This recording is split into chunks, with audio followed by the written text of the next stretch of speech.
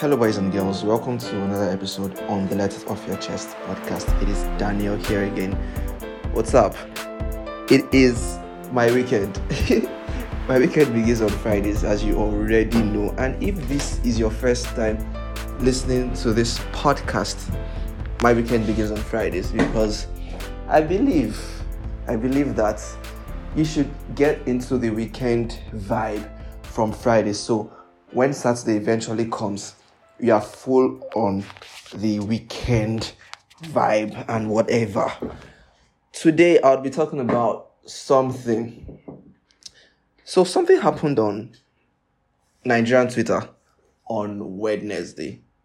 I really do not want to go into the details, deep details, but there were lots of tweets, there were lots of vile comments about tribes, different tribes of people. And it started off with a particular tweet. And then the follow-ups from those tweets, like different people were coming to reply that tweet or quote that tweet or make their own tweet in response to the original tweet. And yes, the original tweet was offensive, was tribalistic and what have you. But the follow-ups that was seen, my God. But then someone made a comment, and that is why I'm doing this episode today.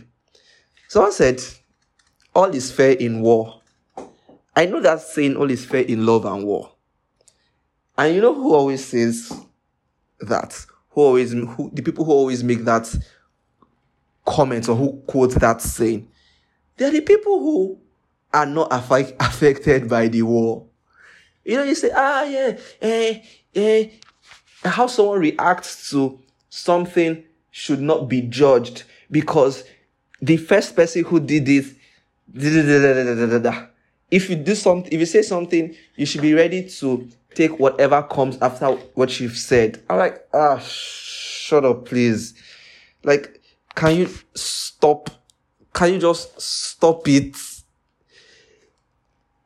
And I responded to that person and said, till you are the one at the open end of the barrel. We're all fine with people throwing shades, with people making snide comments, with people saying nasty things to other people on social media. I'll be sharing and say, yeah, go queen, go king. Yes. Go on. If you cannot take the heat, do not start the fire. But what happens when you are the one that this heat is being directed at? What happens where you are the one facing the brunt? What happens? You now begin to say, oh, my mental health. And mental health was celebrated when? On Monday. It's crazy, honestly. I believe as a generation, we are losing our humanness, our humanity. And it's sad. So sad that, and this is the reason why it's very sad, because we always say that, we are going to be the generation that do things differently. We are going to be the generation that is different from our parents' generation. Oh, our parents did this. We're not going to do this. We're going to try to, change and do things differently for our children.